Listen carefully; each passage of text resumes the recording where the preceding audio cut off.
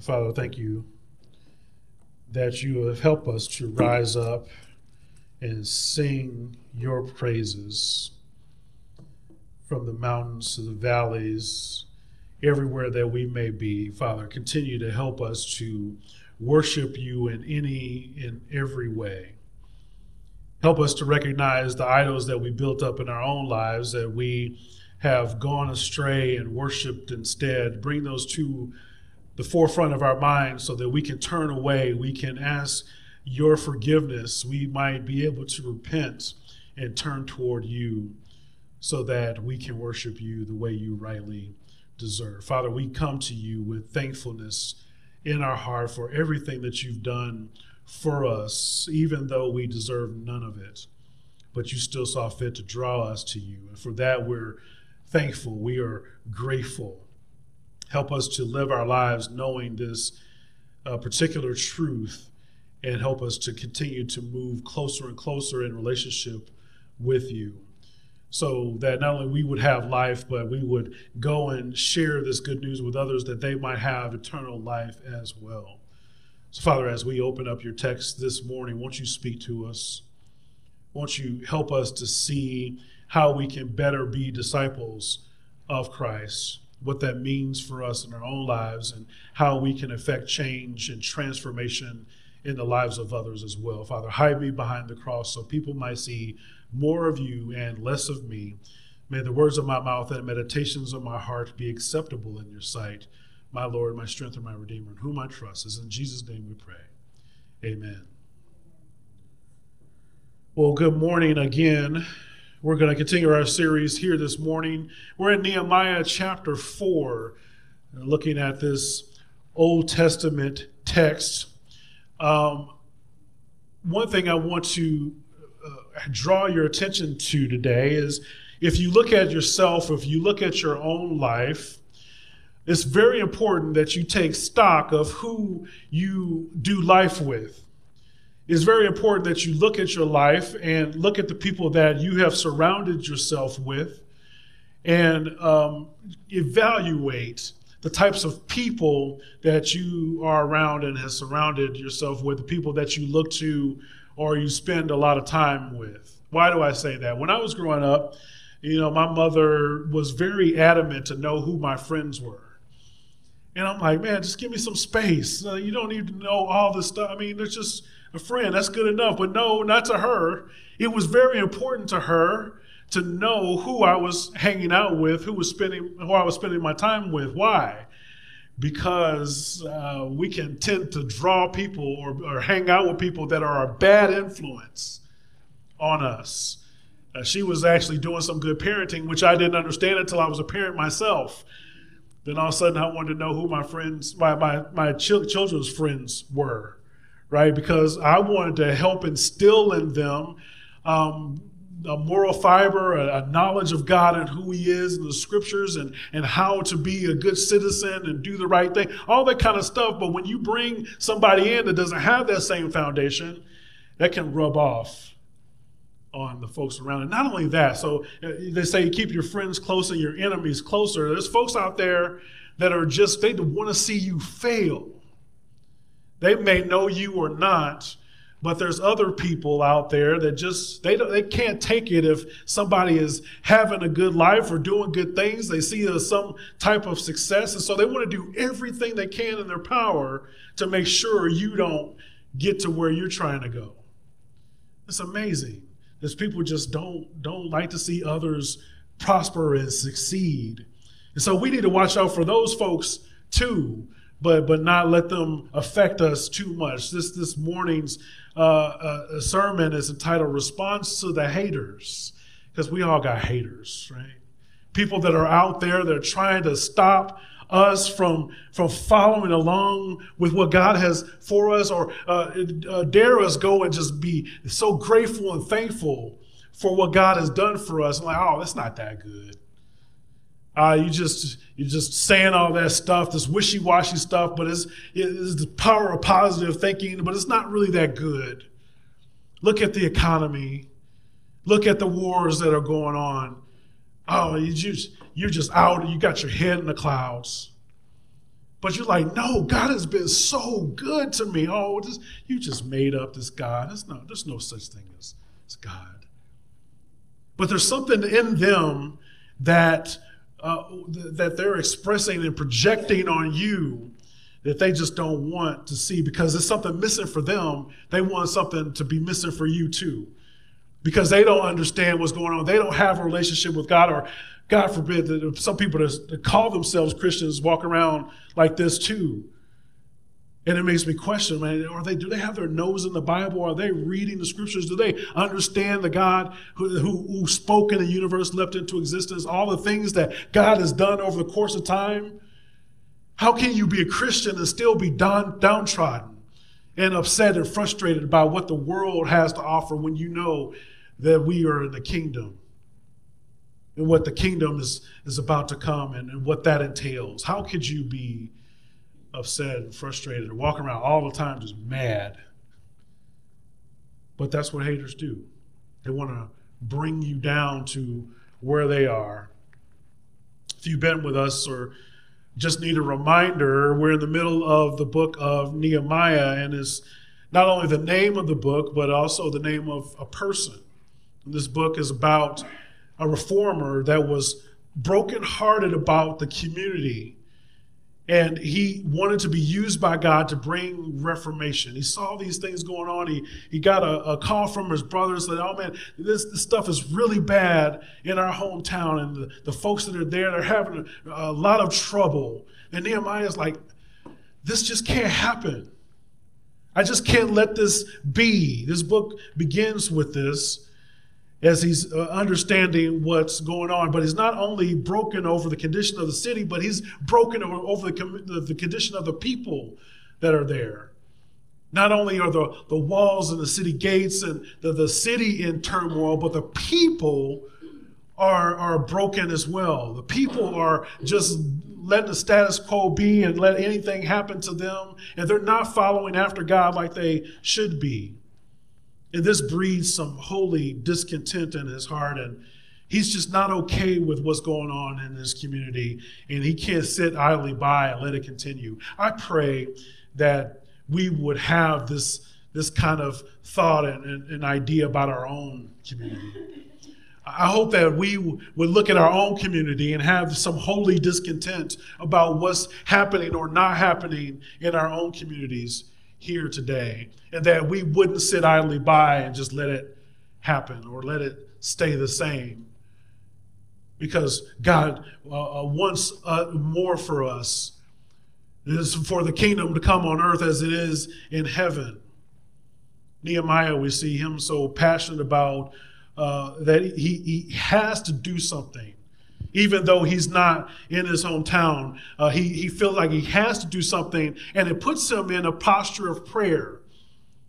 So he goes to God first. Before he just jumps out like, I got to do something, I'm just going to go do it. First, he goes to God in prayer. He recognizes the condition of the city is a reflection of the condition of the hearts of the people. And this city is broken, and just as the people are as well. The city is just as shambles, and so are the people there. So what Nehemiah does is he submits himself before the Lord. He repents for himself. He repents for the entire nation, and he pleads to God. He pleads to God that God would be faithful to the promises that he's already given. God's promises to restore the land and to restore the people and do what only God can do. He knew his Bible. He understood the scripture. It's like, God, you already said you're going to do this, and I want to see this happen here right before my eyes, but I can't do it. You need to be in this for it to happen for us. Then in chapter 2 shows the plan that Nehemiah has. While Nehemiah is praying, he gets a vision for what could and should be. And he asks for God's blessing and his help in seeing that through as well. And Nehemiah goes to prepare the wall construction being built. And in chapter 3, he encourages and unifies the people to build this wall. And the one thing that I did mention last week is I read through some of the names. When you look through the names of the people, if you remember, it talked about the names of the people who were working in the section they were working on. These are hard to pronounce names. They're foreign to us, and they seem fairly meaningless to us today. But even though they might not mean much for us today, they meant a lot to God. And that's what's amazing to me, is names that have gone and been forgotten, that we just have no attachment to these days. God saw it is so important that these people were going out there being unified and being aligned with his purpose, that their names ended up in his word, so that we're talking about them even here today in 2022. How amazing is that they'd be aligned so much with God's purpose, that they would be an encouragement to us even still today. As we read through this text, there's a lot of parallels that we can draw as we see things happening around us. Like I said earlier, we hopefully should experience some holy discontent. We should be seeing things that break our hearts. Whether it's the protection of the unborn, racial reconciliation, poverty, abuse, injustice around the globe, human trafficking, things that will keep you up at night until there is a reform or a restoration, until you're driven to, like, if nobody does anything, then I'm going to be the one that stands up and does something about it. When we see that something's not right within our culture, and it goes against God's order and plan, we have to do something. That's why we're here. We're here to be on mission for God. We have to have something to say. We've got to get on fire for this mission. And not only that, but we rally the people around us to join in as well. If we stopped at chapter 3, when everybody is seemingly unified and they're on mission, they each have a job that they set to do when it comes to rebuilding, and it looks great. I can't imagine all these people coming together, the unification that they're showing, and they're getting stuff done. Man, if we stopped at chapter 3, that would be a nice way to end. That would be a nice way to end, and where people are excited to be aligned with God's purpose. They're loving on one another and for each other's good. It will be like a fairy tale ending where everybody lived happily ever after. But that's not how life is.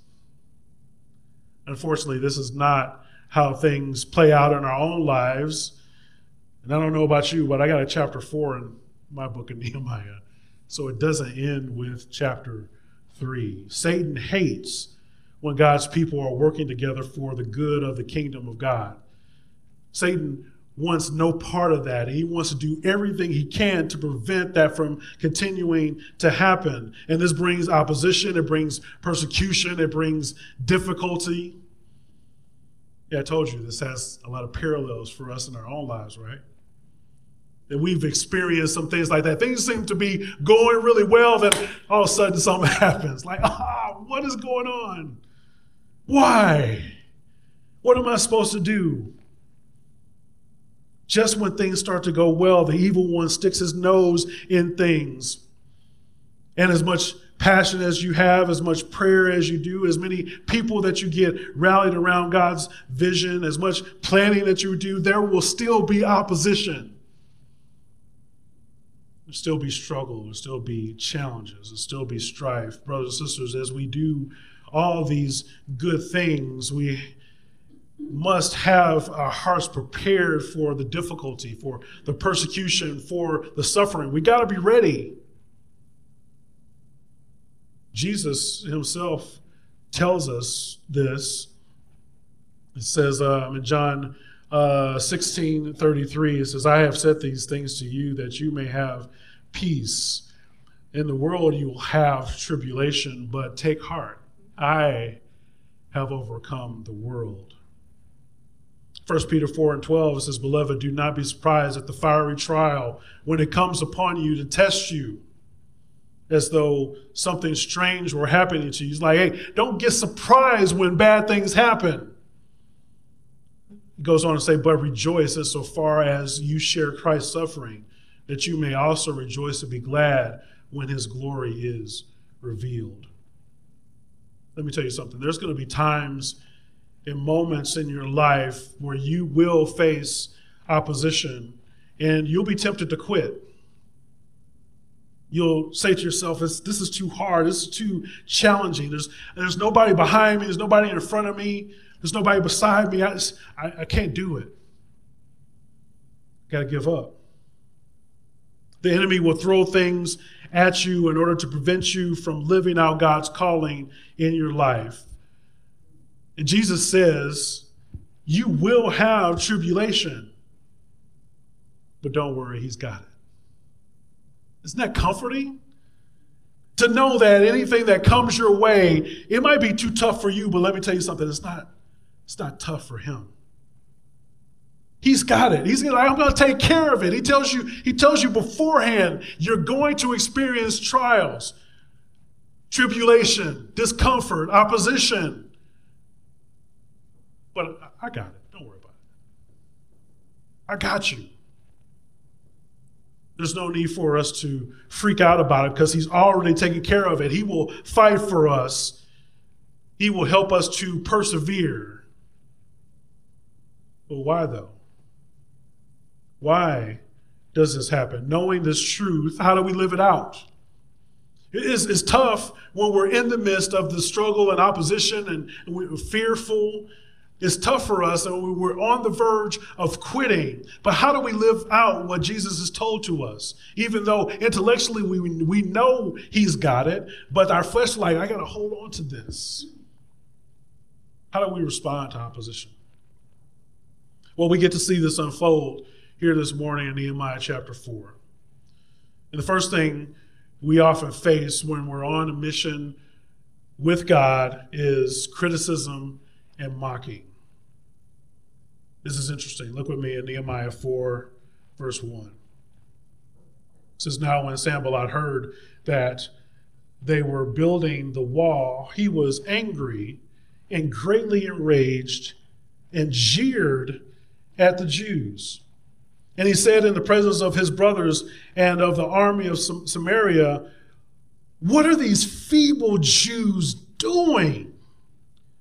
Will they restore it for themselves? Will they sacrifice? Will they finish up in a day? Will they revive the stones out of the heap of rubbish and burn ones at that? Can you believe these guys? Standing off to the side and watching what's going on, these people rebuilding the walls and everything in it, and they just got nothing good to say. It says they jeered and they mocked. If you remember back in chapter 2, Sanballat came up briefly there. He is a governor and a politician along with Tobiah. And they didn't want to see the walls being rebuilt because it would take away their control, right? If the walls weren't fortified, then they wouldn't have any protection within the city and they could easily be controlled. But as they looked on, Sanballat and crew, there's not much they could do because Nehemiah had been sent and had the backing of the Persian Empire. So they didn't want to step into that and like, oh man, because that would be all bad news for them, for the empire to come and take them out because they had already had the backing of the king. So legally they couldn't do much. And so they decided to just stand to the side and mock and make fun of him. He couldn't do nothing else.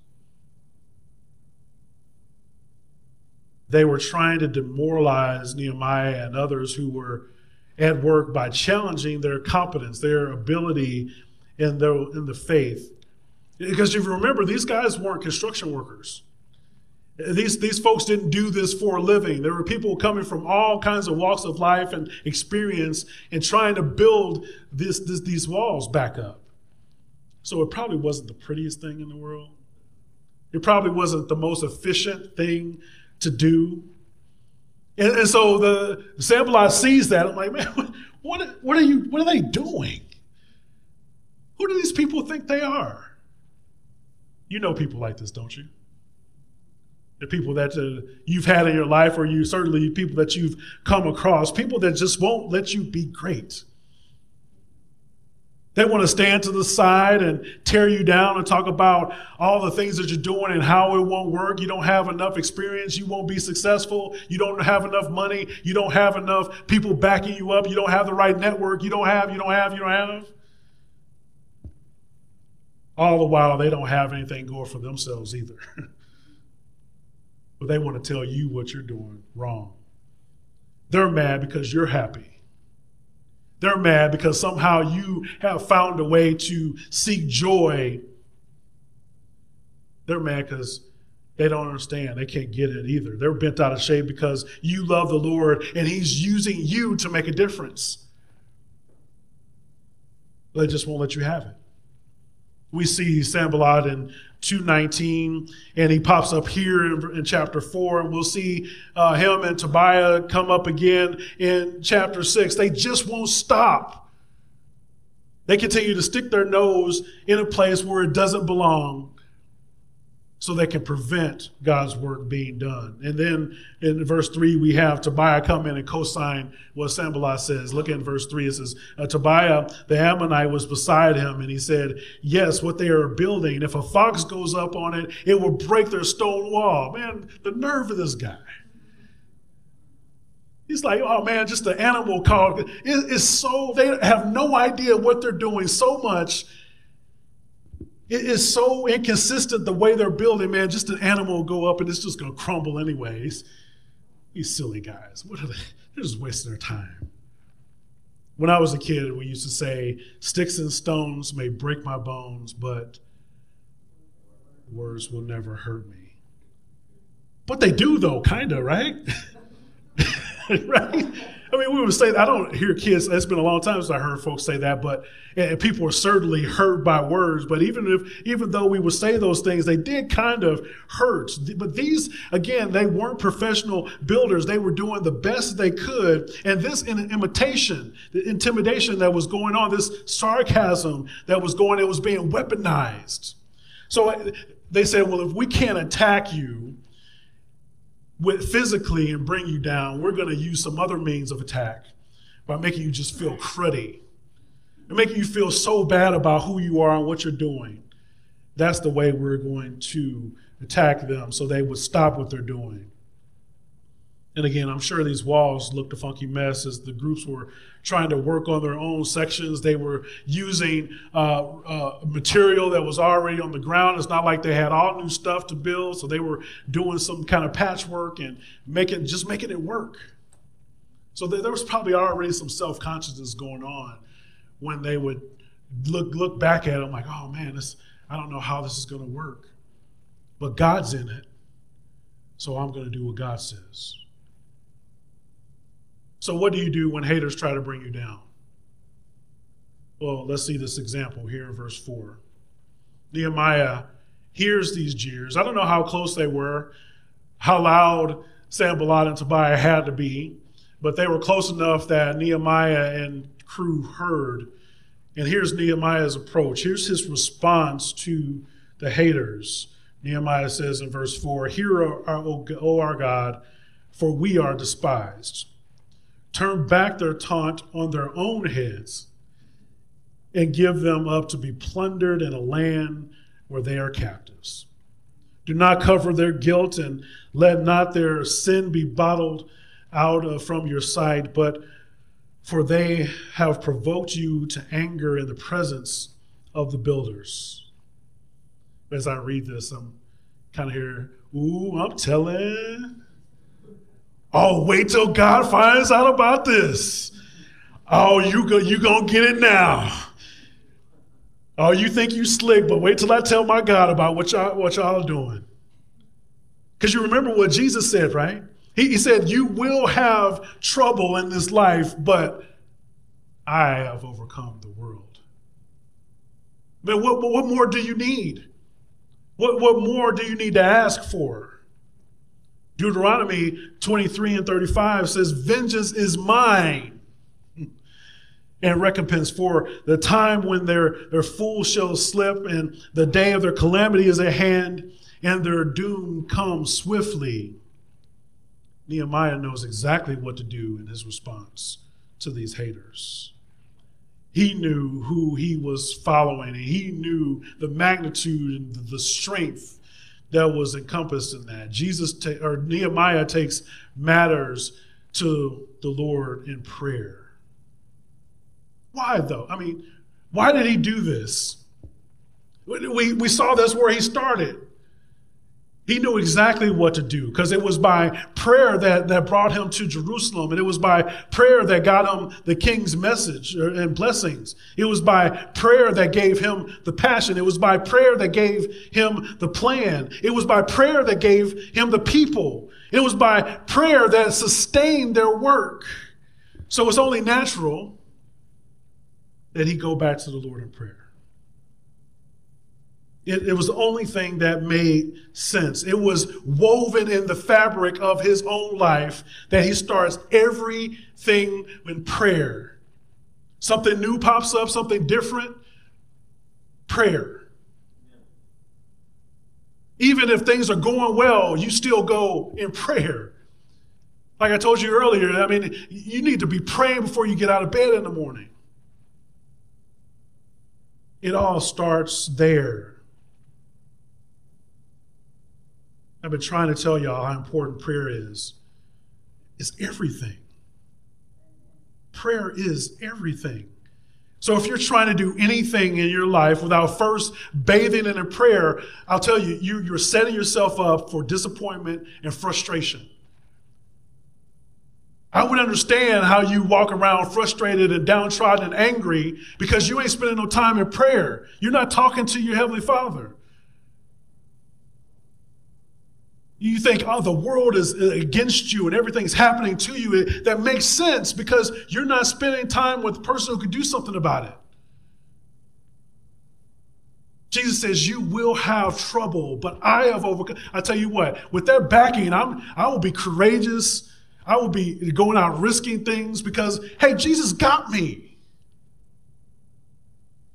When you start with trepidation, like, I don't know. I don't know if we can do this. I don't have this. I don't have that. I'm not like that other person. Oh no, we should be more courageous and be going to our Lord in prayer, bathing everything that we have in that.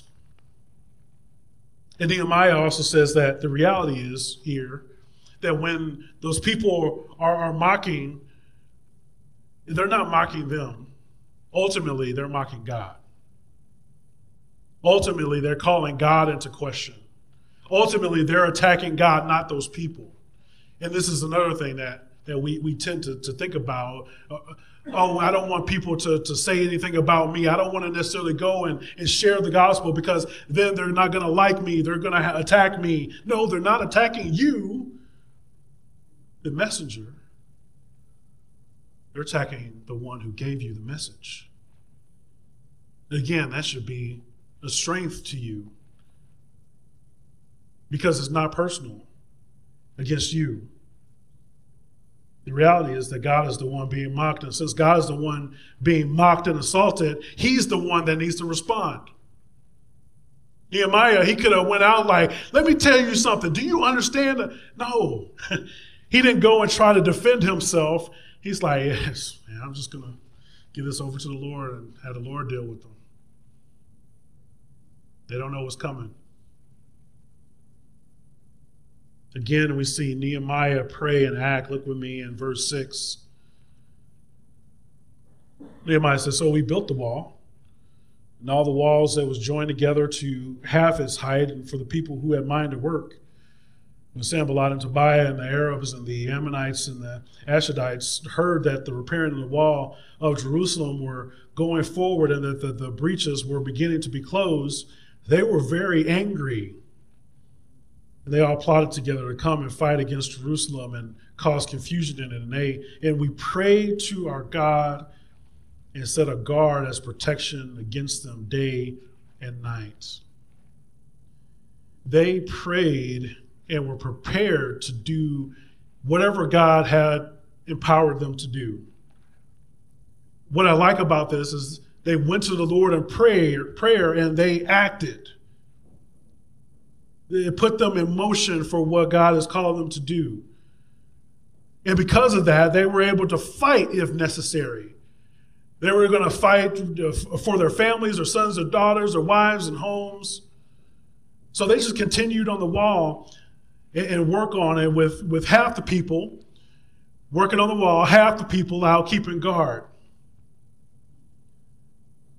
This is why I say we got to use wisdom when it comes to being aligned with God and his mission and his purpose, and understanding that what it is that we must do. And they understood within this wisdom, look, if they're going to attack us, we need to be ready and prepared, but we still got to get this wall built. When you use things without prayer, what you're doing is relying on yourself. But however, if you pray without using the means that are available, it's just irresponsible. God gives us a way and a means to accomplish his goals. And people, I'm just not going to use that. I'm just going to let God work. Well, God gave you that stuff to use. Most of you know I have a YouTube podcast, and in order to help to answer questions for people about the Bible and help them understand who God is and how they authentically live out their life. And so when it comes to a podcast or anything digital, there's a way that you do it, the way you put it together, and there's a way that you market it and things of that nature. And then, I've met some people online who are doing some similar things, but they refuse to use any of the techniques or the marketing things to get it in front of people, right? They're like, I'm just going to make a video, I'm going to make a podcast, and God's going to send it wherever. Yes, God can do that. But God has also given us tools in order to make sure that it gets in front of the right people that need the message. And people just refuse, I'm not going to do that. I'm just let God do it. But I'm like, you don't understand. You can get to so many different people if you do these things that we have here. That, by the way, all the secular people are doing for their own podcasts and getting things to people that have no eternal consequence. Well, we have the most important message that has ever been heard. We should do everything that we can in order to maximize who that message gets in front of. God has given us so many tools in order for us to use to get his message out. Remember, we're commanded to go and take this message and to make disciples of all the nations. He's given us the tools to do so, and we should use them. And if we don't, it's just irresponsible. We need to be sure that we use the resources that God has given us in order to maximize our ability to do what God has called us to do. Listen, the way you know that you are praying in faith is by what you do, by taking the matter of God and doing something with the action that follows through. You can't just pray that God would give you a job and you're not doing anything to look for a job or talk to people that will go and help you with that. If you're sitting in your living room waiting for your phone to ring or somebody to knock at your door like, hey, I got a job for you. You don't have to be looking for a job, do you? It typically doesn't happen. We got to do the legwork. I was laid off from my job several years ago, and it devastated me. It was because I'm like, this is something I have never experienced before. Why me? And I'm going through all these different types of emotions. And, it wasn't until I was like, look, Lord, I don't know what you're doing. I don't know what's going on. But it wasn't until I fully submitted myself to the Lord and like, you're in control. You're the one who is going to lead me, guide me wherever I need to be for your glory and not mine. So I'm filling out applications. I'm going out and talking to people.